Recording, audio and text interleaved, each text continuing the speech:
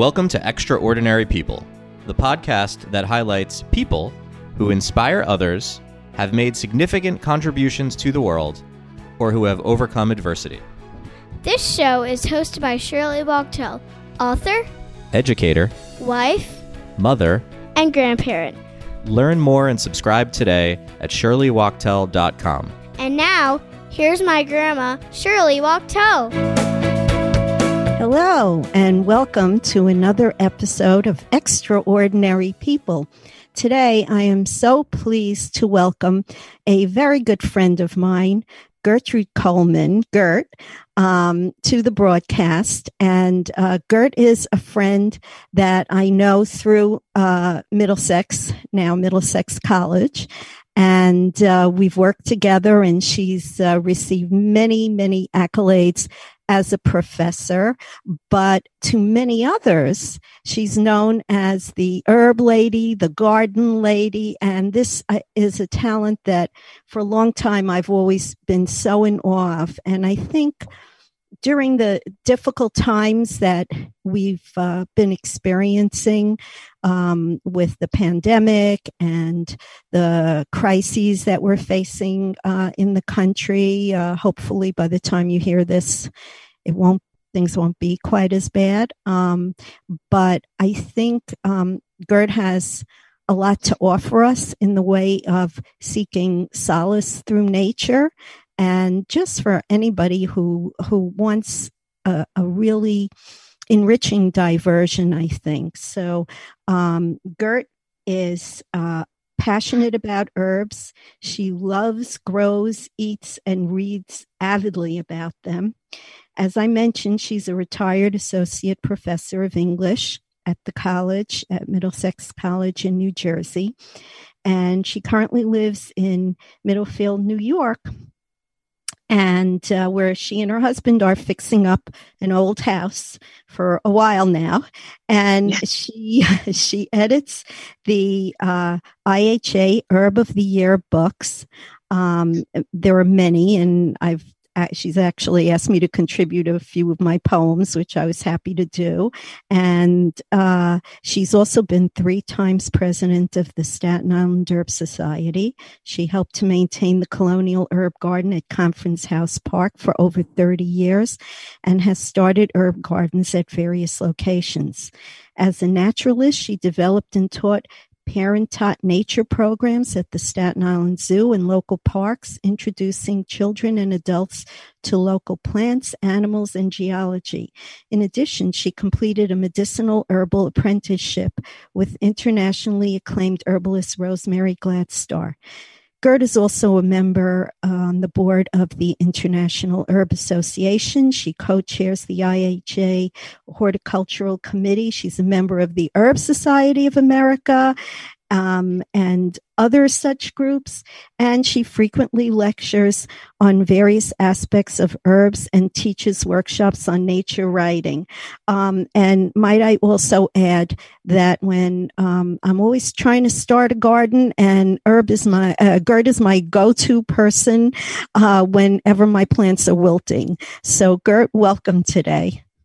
Oh, hi, Shirley. I'm so delighted to be here with you. Now, we know each other through our teaching, and we've conferred many times regarding our students. But today's conversation is going to be about your passion, which is gardening and herbs. And so I like to begin by how somebody who's, I'm not sure, but I know you lived on Staten Island for many years. Are you originally from Staten Island? No, I'm originally from Long Island. I've kind of always lived on an island until recently. I was originally from Long Island, about halfway out. And when I got married, I moved to Staten Island. We thought it was going to be temporary, but we wound up living there for over 40 years, and making our lives there. Okay, but Long Island, Staten Island, pretty city girl here, city type things. So how does a city girl get interested in gardening? Well, my parents both gardened. My mother loved flowers and plants, and my father loved growing food, and he was also a nurse, so he was interested in the medicinal side of plants. So even as a child, I grew up being aware of plants, knowing plants, loving roses, wanting flowers too, but also knowing that medicine could be your ally in times of stress and so forth.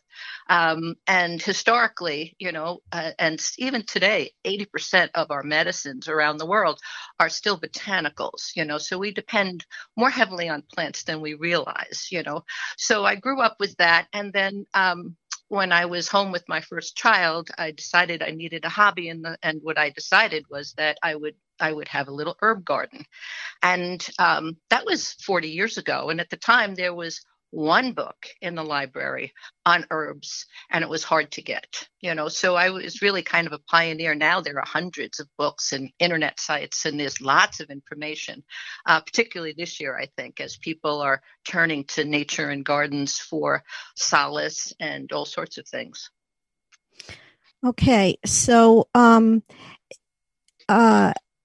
when you first got started, like, what kind of things did you grow? Like, what would you recommend for somebody looking to get started in gardening and just has maybe a little plot of land or even a couple of pots of soil in the house? The first thing is look at what you've got and assess your sunshine. If you're going to grow herbs or vegetables or most flowers, you need a good 6 to 8 hours full sun. So be aware of what kind of sunshine you have, how much shade do you get from your buildings and your trees.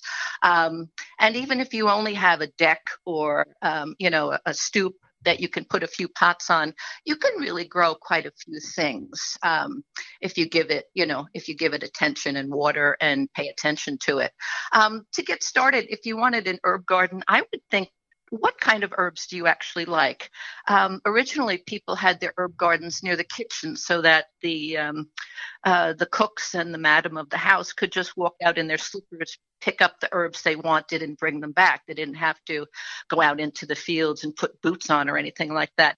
So it should be as close to the house, as you can get, because if it's too far away, you might grow it, but you might not use it, But I would start with things that you might use in the house, like parsley and chives, maybe some dill or rosemary. Basil is very, very popular on Staten Island. There's a huge Italian population, and the garden centers just have it all year long. You can start things from seeds, but if that's too much work, you can just buy the starts at garden centers and, put them in a nice, pretty pot and just remember to water it. That would be a good start. Okay.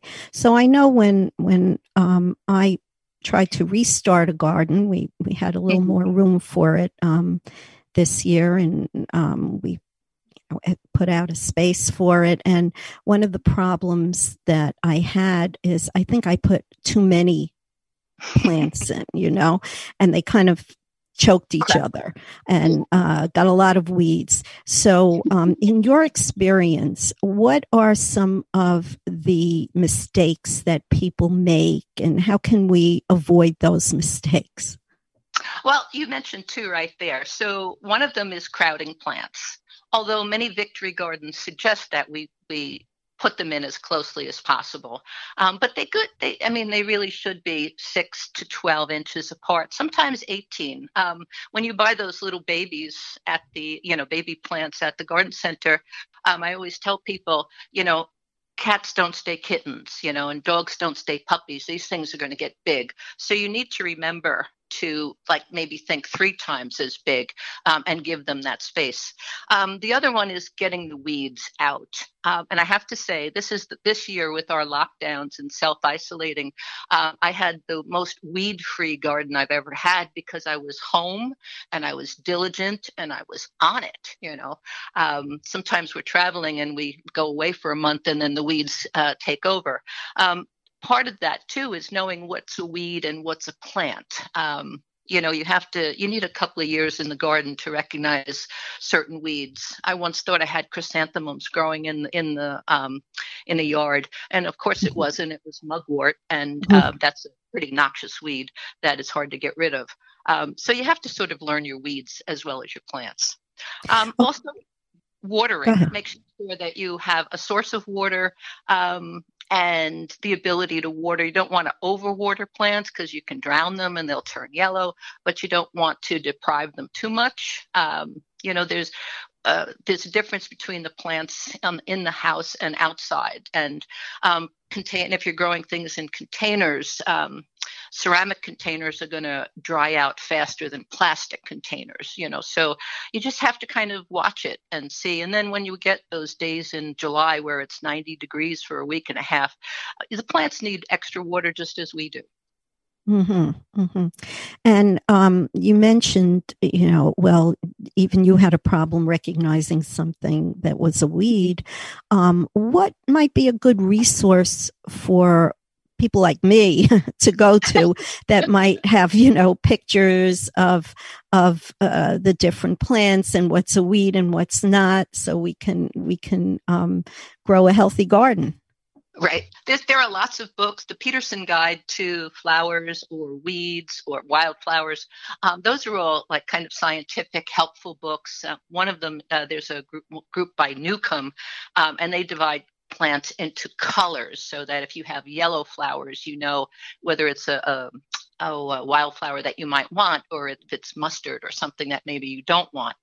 Those are good places. But the local state agencies and master gardeners locally and county extensions, they all have extensive websites with those very things, with pictures of the weeds in usually all their stages. Here's what they look like when they're coming up. Queen Anne's lace, you might think is parsley growing up, but it's not, and it's a biennial that I leave in my garden because it's pretty, but it could take over. So, but that whole family is 95% wholesome and 5% of them are poisonous. So there's another reason you want to get to know what kind of weeds you have in your yard. So let's move indoors. Okay. Wintertime, we're stuck home and we want to get some plants in the house. Plants, I think, are becoming more popular. People are, I think, more and more staying away from the artificial stuff. They want the natural stuff. What are the positives of having plants in the house? And secondly, there are some plants that are virtually unkillable. I know about those plants. So, what would you recommend, for a hardy plant that really doesn't require too much attention? Okay, so why should we have plants in the house? Well, first of all, for the sheer beauty of it, the texture, the color, the beauty, depending on the plant, just having fresh green leaves, they give off oxygen, so they're helping to cleanse the air and freshen that up for us. Getting a touch of nature indoors when you can't go out or you feel closed in is also very good for the soul, and it helps us to reconnect to a lot of things. So for those very reasons, it's lovely to have plants. Again, you need a good sunny window. You need to take care of the watering needs. You don't want to put it like right directly under an air conditioning vent in the summer, because just like us, we don't want to be, having that blown on us all the time. So we have to kind of think about carefully positioning them. Common house plants like the zebra plants and the philodendrons are pretty unkillable. Those would be recommended. African violets are beautiful, but they can be kind of picky about their humidity and their light. So I would hold off on them if I was new at this. A plant that I've had wonderful luck with is the bay tree. We tend to think of bay as just that kind of khaki colored leaf that comes in a bottle that maybe we put in soups and stews and long cooking things. But when that's fresh, it's a shiny leaf, kind of like a magnolia leaf. It's shiny and beautiful, and it's got hints of lemon and licorice and vanilla in it that just make it absolutely stunning to use in cooking, and it also repels insects. So that's another good reason to maybe have a bay tree in your house. And virtually, I got it one summer. I was looking for plants and I wanted this little fence that somebody had. You could put plants in it, and it came with 3 plants, and she didn't have many things. And I said, all right, I'll take a bay. I'll probably kill it. And that bay is now 5 feet tall, and about 20 years old. So when I say it's virtually unkillable, I would suggest a bay tree if you can find one. They're not a cheap plant. They're going to maybe cost you $9 or $10, but that's because they're hard to. They don't grow well from seed in the United States. They like the Mediterranean, so you really need somebody, a good grower who has established it from a cutting. Mm-hmm. And what about at what point would we need to change the pot for a plant? Well, what I learned about bay after it got so big was that the smaller the pot, the smaller the plant. So if you want to keep a plant small, because that's all the space you have, you need to cut it back, once or twice a year. And loosen the soil and maybe replenish the soil. If you want it to get big, if you have a lovely foyer where you can have a bigger plant, once the roots start poking out, or it doesn't seem to be accepting water easily, or it just doesn't look right, you might want to take it out of the pot and take a look at the roots. And if they're all tight and circled around, then you need to kind of tickle them and loosen them. And then look for a bigger pot, Okay. So here's one question that comes to mind. I love those, the beautiful orchid plants, the white. Oh, yeah. Right? Mm-hmm. You see them all over the place, okay? Especially in the spring. You see them in supermarkets and just every place. And I've often gotten these plants as gifts, and the last a few weeks, and then I try not to water them too much, and I just have not been having any luck. So what do you recommend? Now, are those the ones that they come in like a clear box, and there's not much soil and you can see the roots? I've gotten both kinds. They're either white or purple. Right. Yeah. Then I can't think of the name, Dendrobia or something like that is their Latin name. I find them very, very hard to grow and have killed them myself. Okay. I'm relieved now. Yes. Yes, I had gotten, my son sent me one for Mother's Day not too many years ago, and I was like dismayed because it was almost like, oh no, you've given me another plant I'm going to kill. And yet he and his girlfriend keep them alive beautifully. So again, there it is you can't overwater them. They need a certain type of sun and humidity, and I don't always have, what they need. And I think that's part of the adventures with plants, is knowing which ones suit your soil, your location, your lifestyle, and which ones don't. And sometimes, of course, we want the ones that, that we really shouldn't have, but finding the right plant. Rosemary is a lovely plant that's very hard to grow. If you bring it in, it's used to a certain humidity and light pattern outside, and then in the house, it often isn't getting that, and it will just sort of languish and die. And after the holidays, after the Christmas holidays, they make a lot of them into trees, and people give them to each other, and then within 2 or 3 weeks, their history. It's just, you have to just sort of get over the sense of failure that you killed this. They very often didn't get the care along the way, and you're the one who just wound up with the end product. Okay. One more question about the indoor plants. You mentioned oxygen, circulates oxygen into the air. Mm-hmm. So then would a bedroom be a prime place to have a plant like that? Absolutely. Any room of the house, if you have a spot for it and some good light, I think is a good place for it. the plants are transpiring and giving off oxygen. So as you're sleeping, that you and it are in a sort of symbiotic relationship of healing each other and using, the best way that you can of the air that you're given. Even bathrooms where there's humidity, sometimes plants do well in there. Kitchens are often kind of crowded, but if you have a good sunny window, they can hang there nicely or sit in them, and maybe be available for you as a cook. It depends. But yes, a bedroom would be a wonderful place, or even an office, where you're working, with the light from computers and all of that sort of thing. There's some research that suggests that might not be as good for us as other natural light. So plants in there could kind of help clear that through too. Great. I'm staring at my spider plant right now as we speak in my office. So that's a good thing. And it's still alive. So we're good.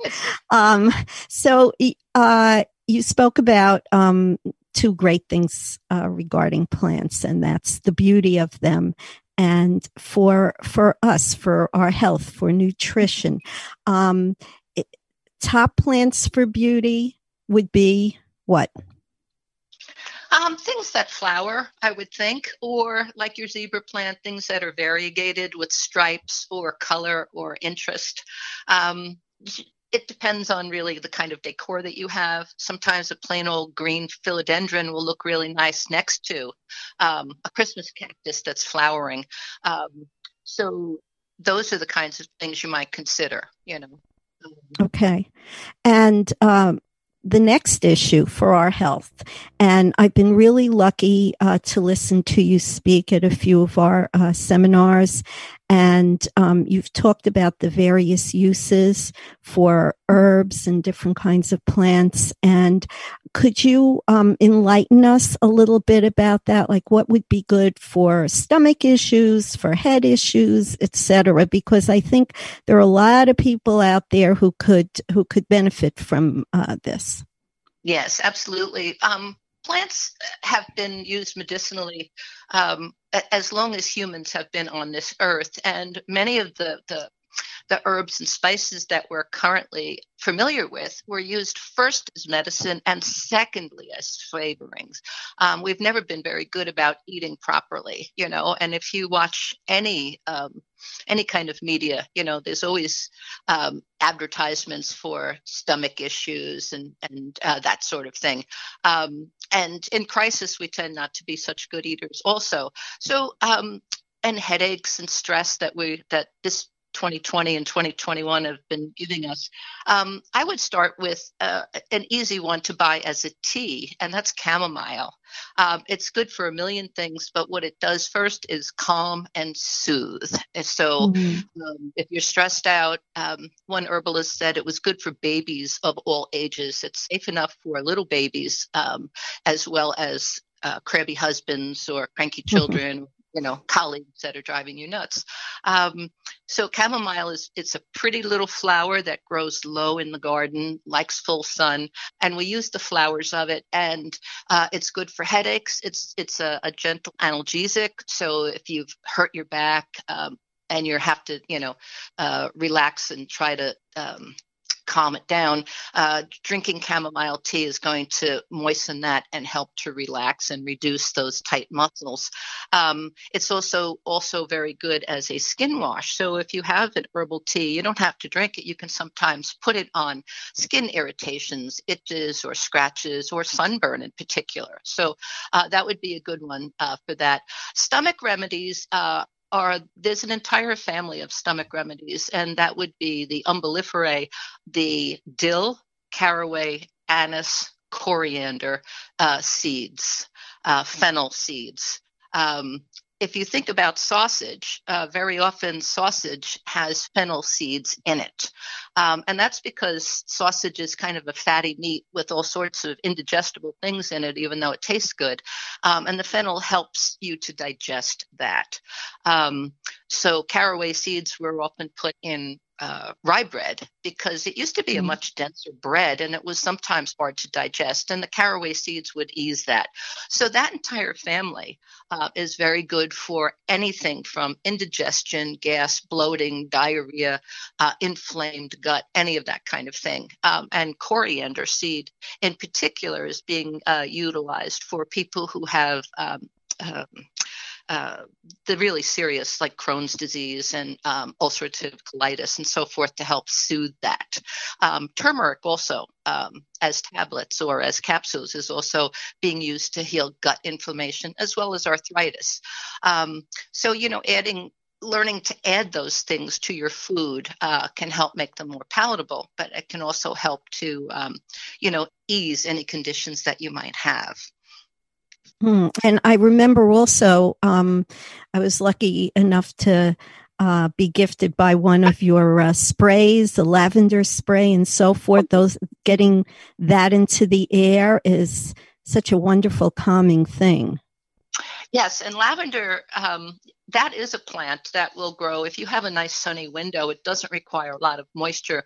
Lavender is a nice plant that you could grow in your house, and you would get, because the entire plant has that scent. It was said to be the favorite scent of Josephine, Napoleon Bonaparte's wife, and she helped to proliferate lavender throughout France at the time as one of her duties as whatever the equivalent of first lady was for her. Mm-hmm. But lavender is calming, and you can buy lavender essential oil and put it in a spray with distilled water to scent the air. It's one of the very few essential oils you can put directly on the skin, so it's very good for insect bites. On Staten Island, we had a lot of mosquitoes, and sometimes I would get bit 4 or 5 times, and just a little drop of lavender essential oil would stop the itch and take down the swelling of those pesky critters. So it's useful for an awful lot of things. It's also very cleansing. It was discovered, women who used to wash their clothes back in ancient times in the waters of creeks and rivers noticed that their clothes were cleaner in certain areas. And very often it was where lavender was growing wild and it was dropping its petals or its leaves into the water supply. And so lavandula in Latin means to cleanse. So it cleanses the air, it kills bacteria, it kills funguses. So it's really good for that.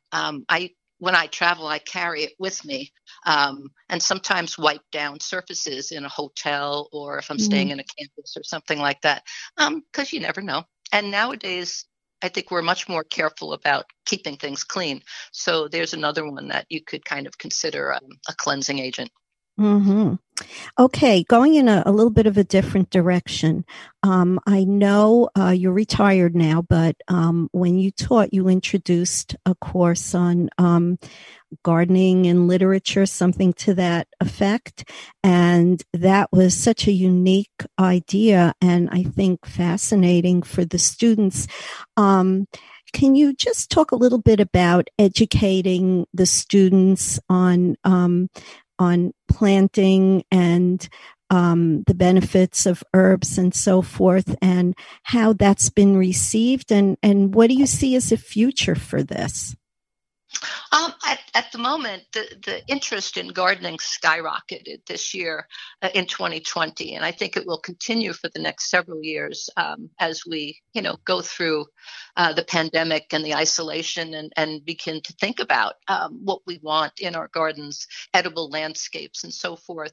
I had introduced nature writing, a course in nature writing, and that encompassed pretty much everything from water to plants to gardens to traveling and how we trek, through the wilderness and all sorts of things. And I was surprised to be honest, at the popularity of it. We offered 2 sections of it every semester, for about 15 to 20 years that I taught it. And students loved it. I took them out outside about a third of the classes. We would take walks, we would meditate, we would go look at specific trees or the little forest on campus. We would do a number of different things, and they had to keep their own nature journals, as well as do the research paper on endangered species and that sort of thing. And it was more hands-on than a typical English class, and they really enjoyed the contact and getting to know through their senses, as well as research, what was out there. There's a tree in New Jersey called the sweet gum tree that leaves little pods with holes and points on it. Everyone calls them itchy balls. And we often looked at them and described them, and they had new respect for them. They're not just something that fall into our pools or something we have to rake out of the grass all the time. So we had a lot of fun with that. Guide me with the question again, where I'm supposed to be going with this, Shirley. Where do you see the future of education in nature? I think that that there's a rise in interest in nature, in food preparation, and in brewing of all sorts of things. Hops was the Herb of the Year, a book I edited a couple of years ago, and community colleges and other colleges all around the country are starting to have classes and majors in becoming brewmasters, or starting, growing the hops, having greenhouses, and, how would you brew them and use them? And hops are used 95% in the brewing industry, but 5% for medicine. And they're also used for calming and relaxing and sleep issues and gut issues and so forth. So I see, what I foresee is that there's going to be a renewed interest in gardens, in parks, in adding more places for us to walk and commune with nature. All the national parks, the state parks, everybody's local parks have really been quite crowded almost with people with masks and walking to get out of their houses and to go back to nature. Nature is very calming and healing too, in its own way. And we need the exercise when we're stuck inside. So a brisk walk in a local park, riding your bike in the local park, or feeding the ducks at your local park. I think there's a lot of interest in that as well. And even over the years that I taught this at Middlesex College, students were in their own short lives were able to document, how the expansion of highways or new shopping centers took down places they had played in fields or in woods when they were children, and I think there's going to be a backlash at some point against, that kind of expansion, where we have to say, look, we need some nature here, and what can we do about it?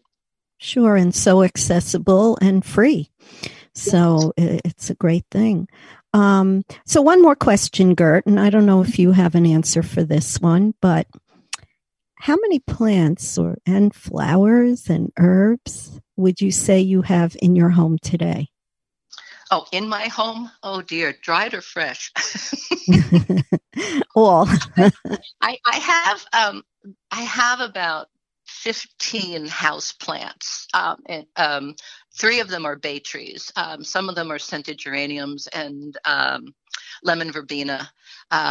Some of them are in various degrees of happiness or not.